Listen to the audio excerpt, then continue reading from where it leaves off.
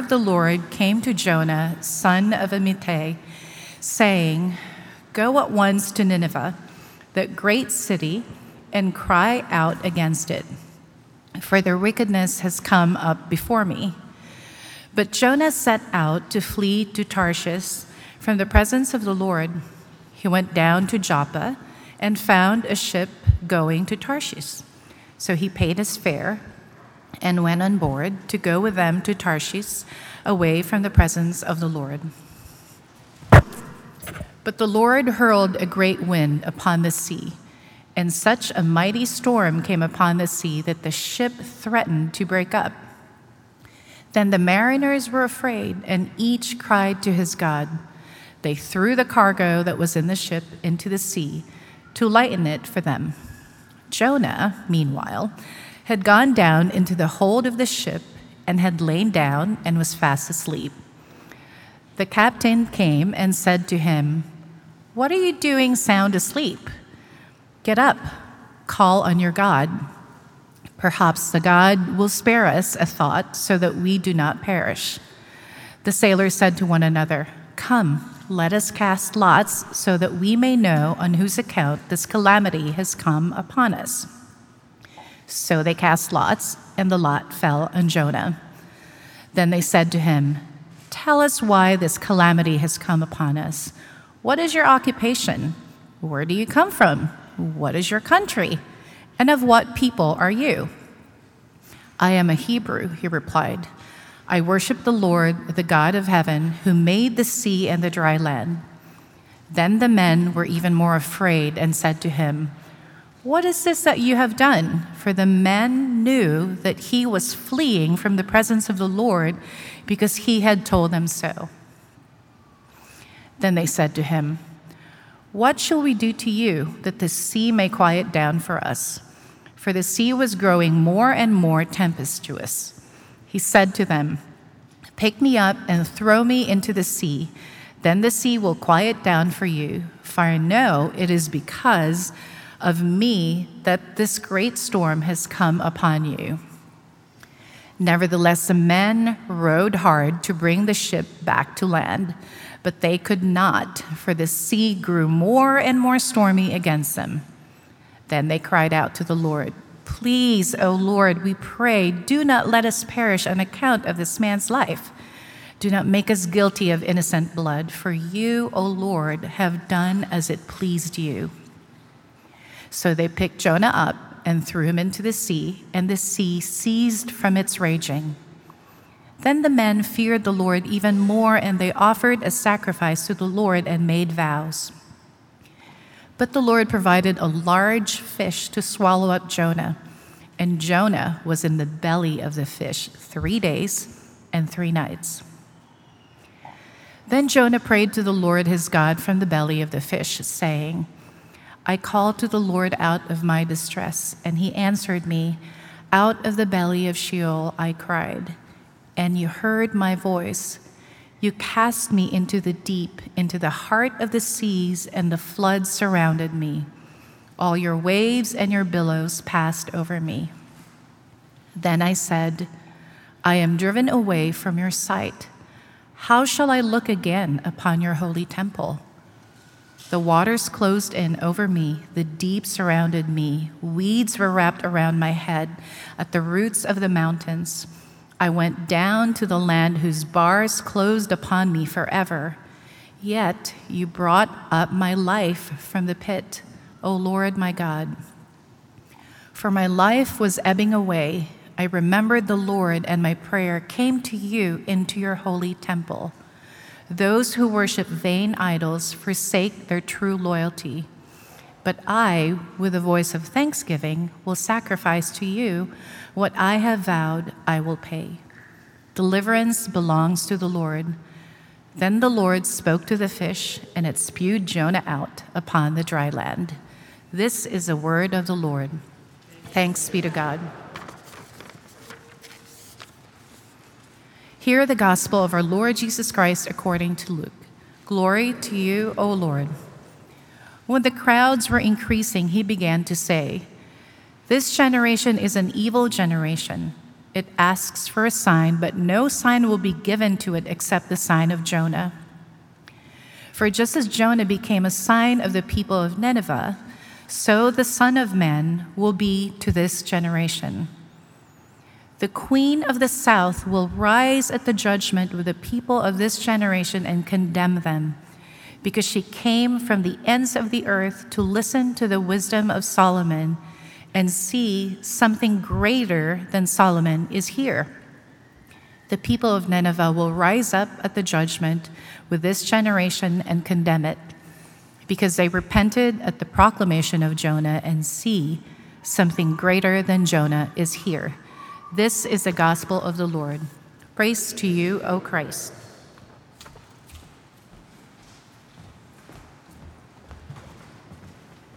Good morning. We have such a fantastic story to talk about.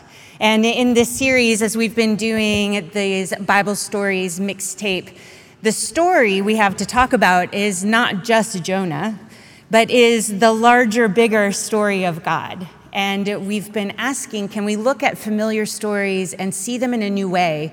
And can they sparkle with almost new glimmers and new hints of new things that make us really want to press in deep to who God is and what his character is all about?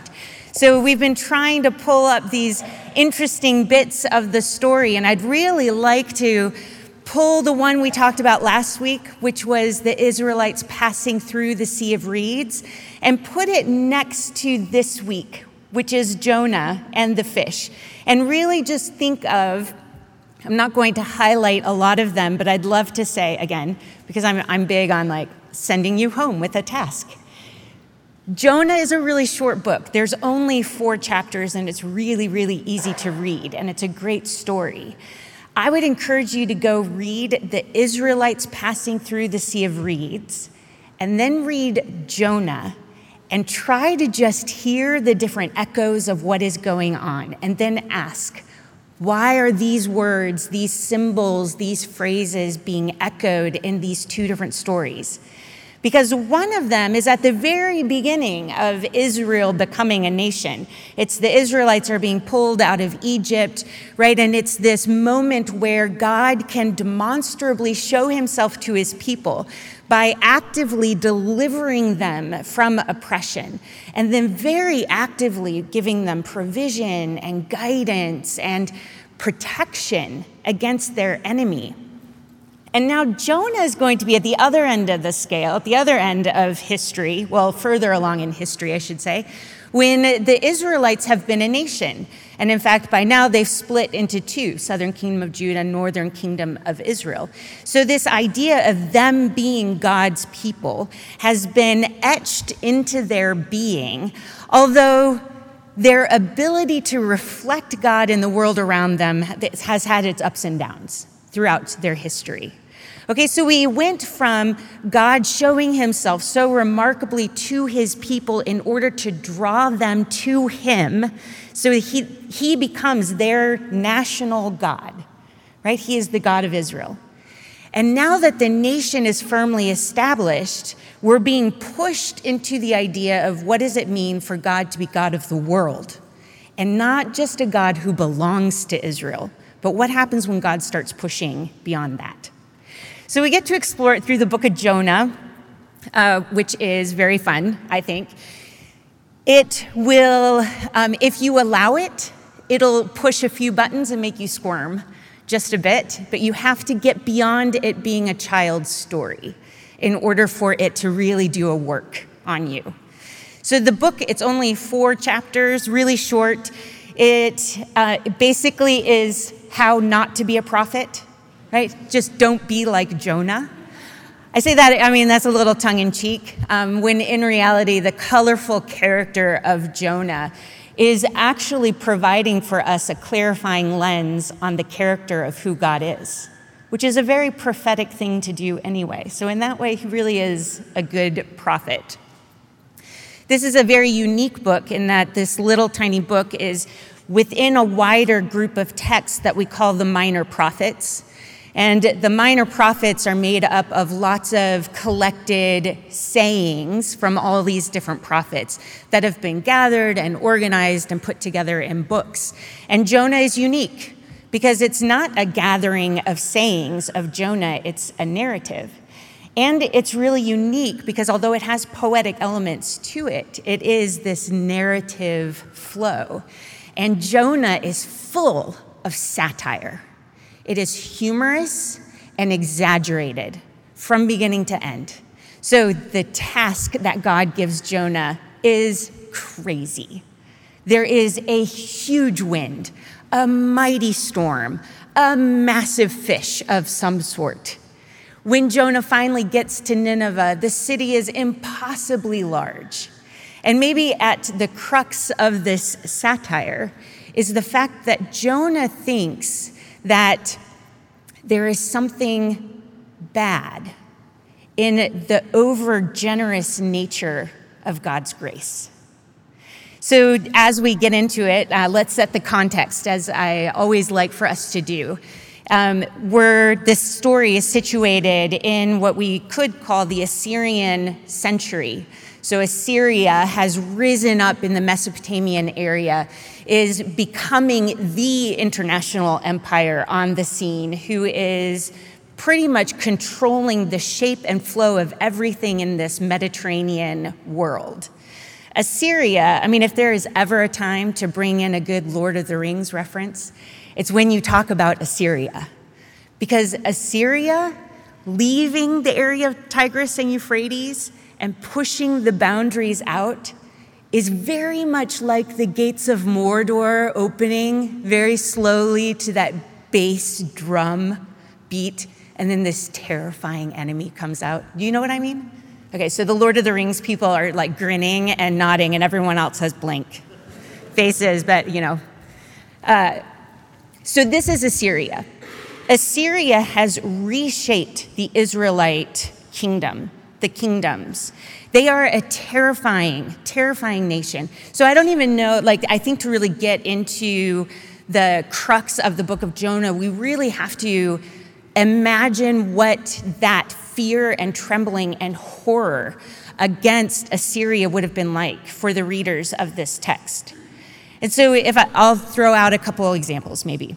Do you remember not that long ago, actually, when ISIS kind of came onto the scene? And it just seemed like every time we were listening to the news, there was something mind-blowing horrific about what was going on in the areas that ISIS was controlling. Do you remember this? At this time, there were a lot of biblical scholars that started going, oh my gosh, what we're seeing ISIS do looks just like Assyria.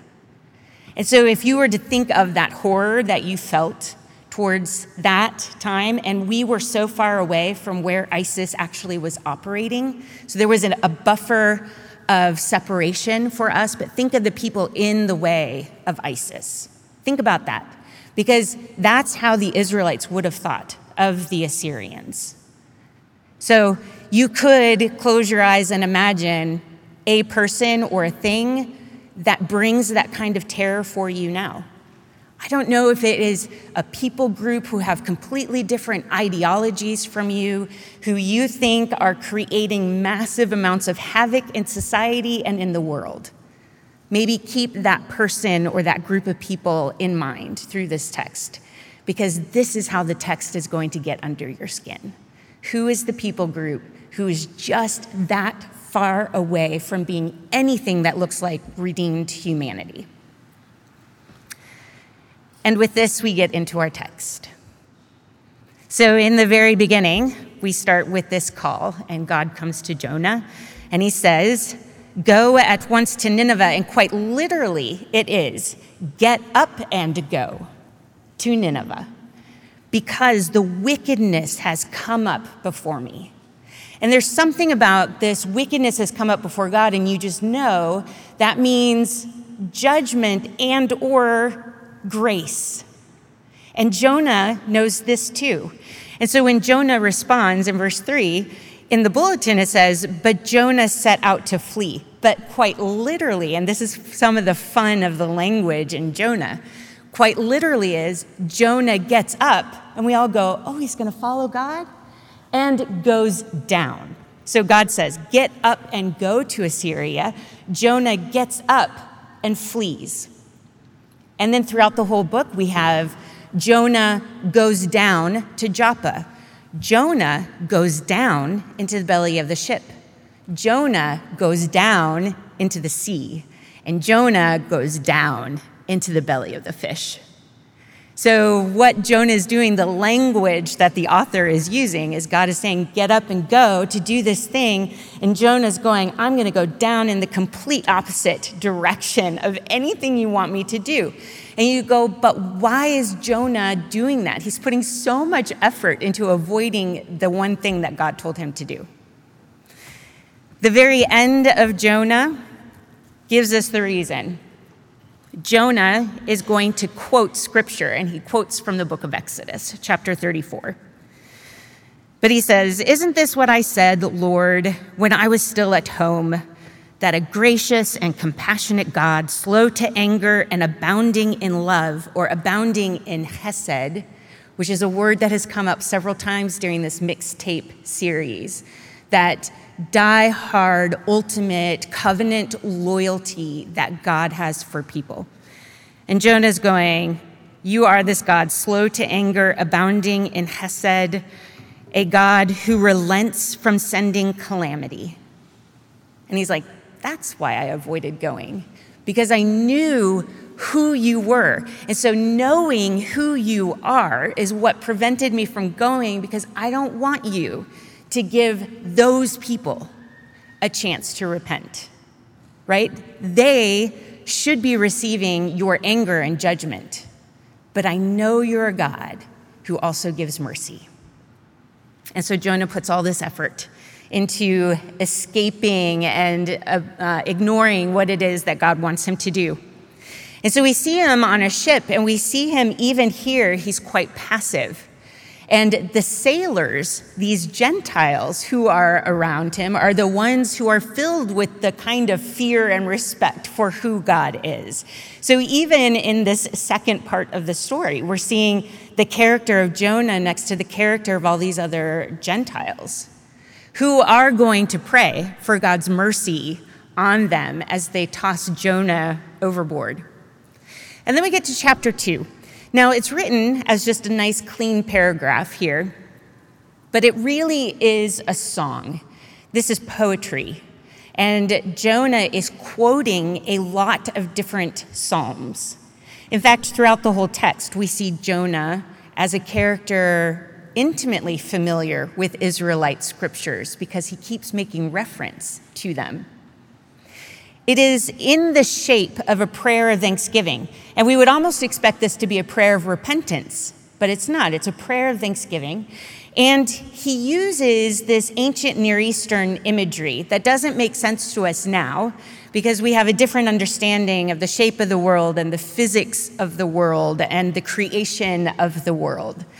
But he's going to make reference to this old understanding that ancient people had, that you had the flat land on which we all live, above which is a dome, which is the sky that we see above. And above the dome, there are windows in the dome, and then we have the waters above the dome. And through the windows, when the water comes down, that's the rain that we receive.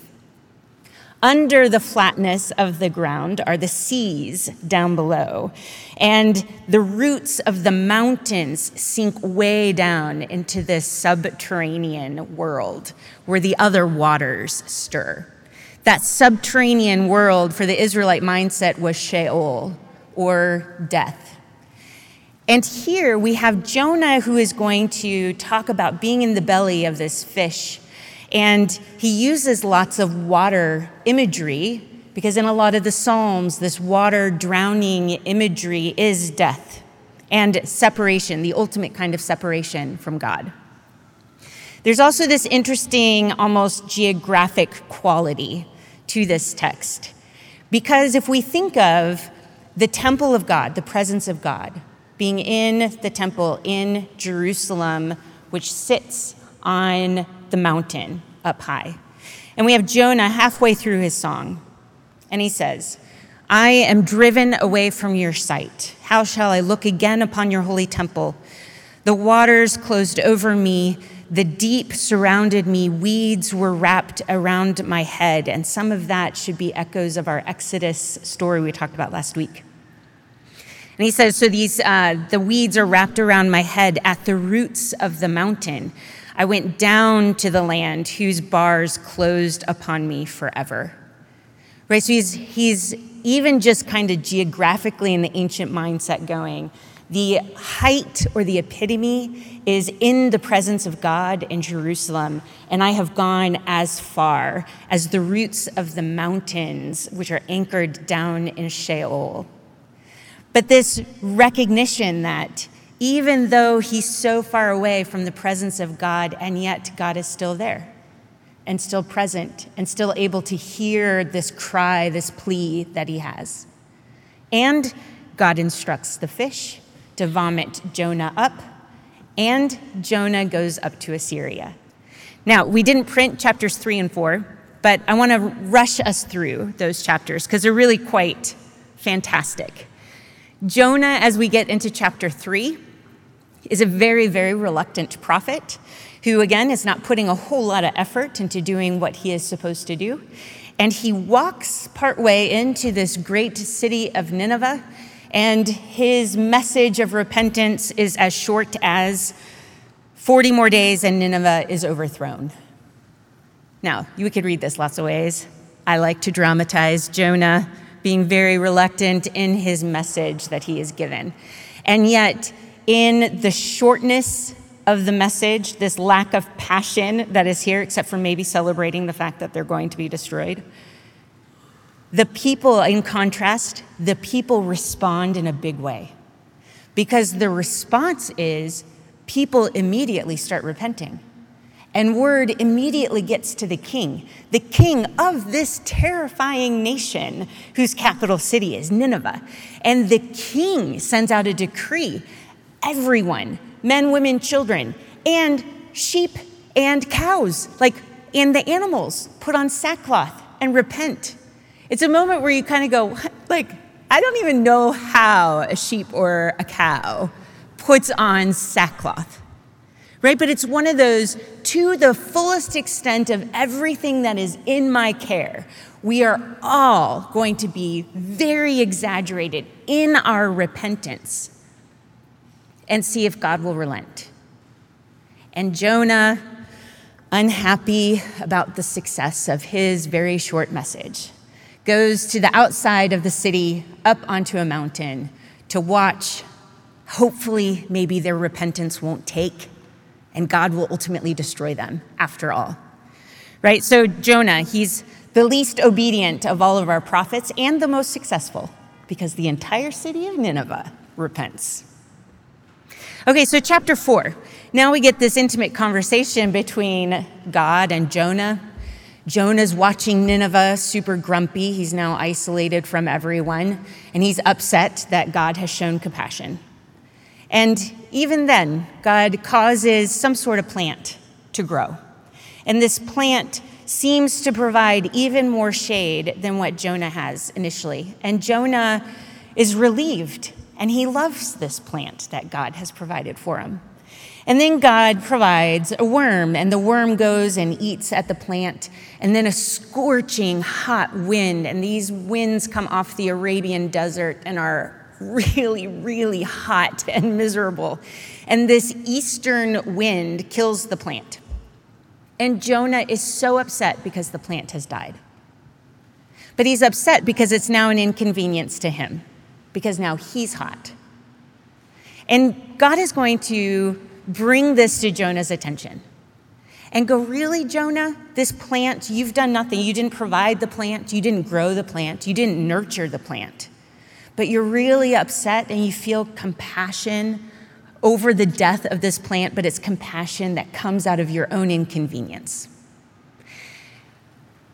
Shouldn't I, the God of the world, be able to look at these people, even though they are your most bitter enemy, and look at them and have even more compassion on them? And the book of Jonah ends with a question mark. It's just really great. We have no idea how Jonah is supposed to, what Jonah is supposed to do, but that's part of the artistic nature of this book, because it means all of you, as the reader of the text, is the recipient of God's question. Aren't all those other people also deserving of the kind of mercy that I have already given you? And so often, and especially in Jonah's case, and I have a tiny bit of compassion for him, right? Because people who are in Jonah's position, they really want the anger and the justice of the Lord. And they really want it to come on a particular timeline that is sooner rather than later. And God is going, and yet beyond that justice and anger is the mystery of the depths of my compassion. And that is such a hard equation for us to even understand. I mean, I kind of get Jonah, right? If he goes to Assyria, and if Assyria repents, as they did, or as Nineveh does, then is he seen as a traitor to his own people who are in the process of being completely obliterated and oppressed by Assyria? And yet he took God's grace to them. We could also say, remember, Jonah is embedded into the minor prophets. And look at how persistent God has been to communicate with his own people, to show his own people how he is a God who protects, and he is a God who brings justice against their enemy. And he's a God calling his own people to repentance and to hesed towards him. And the slowness of God's own people to repent. And just think of that contrast.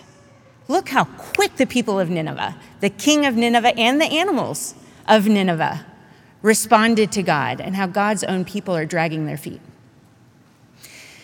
We get this a little snapshot in the ministry of Jesus in the New Testament reading. Jesus, who is anchored very deeply in the Israelite story and in Israelite scriptures, who is in the process of redeeming the Jewish people, is also the one who says, "But I am not to be controlled. My compassion is going to go beyond these nationalistic borders that we have put into place." And Jesus shows this over and over and over in his ministry and who he chooses to touch and interact with. And for us, when he talks about, "For just as Jonah became a sign to the people of Nineveh," and my question is, how was he a sign to Nineveh? What kind of sign is Jonah being? And Jesus is going, "I am that kind of sign, even greater than." And then he mentions another outsider, the Queen of Sheba, also outside of God's people. But when she came and interacted with Solomon, she recognized the wisdom of Solomon. And Jesus going, "And am I not greater than Solomon?" And it's easy for us, the Gentile church, those of us who are not of Jewish blood, to then go, we like this message because it shows God's ultimate heart for this universal humanity. And we are all in favor of that because we are recipients of that. And so we go, that's so great. But a little bit of the challenge here is, once we're the church, do we start to possess God and think God belongs to us? His compassion, his protection, and his provision belongs to us. And God is always going to go, "Nope, I belong to everyone. I will always push beyond the boundaries that you have set up that make you feel safe, secure, and like you have formed your identity." Is there anyone actually outside the reach of God? Can we actually determine who God's enemies are? These are part of the challenge of the book of Jonah. And a part of me, as we sang one of the songs earlier, in the refrain that says, "When they see us, may they see your mercy." And just like God sent Jonah and partnered with a human, and God entered into conversation with Jonah to make sure that Jonah understood God's character, Jesus is going to tell the disciples, and the Holy Spirit is going to be involving the church to say, now you go be this mercy. And the question is, when we go out beyond these walls, are we that mercy? Do people look at us and see God's mercy? Or are we so set on putting up walls of who's in and who's out, of who deserves mercy and who doesn't deserve mercy? Are we so determined to make sure that God's wrath comes on that other that we forget that God refuses to be contained and his mercy will go even if we refuse to go?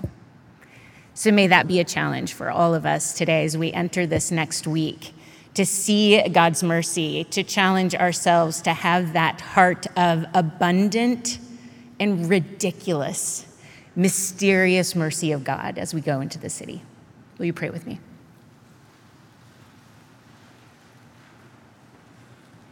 Holy God, the one who is as particular as providing manna in a wilderness, and as particular as providing water when most needed, and providing shade when most needed.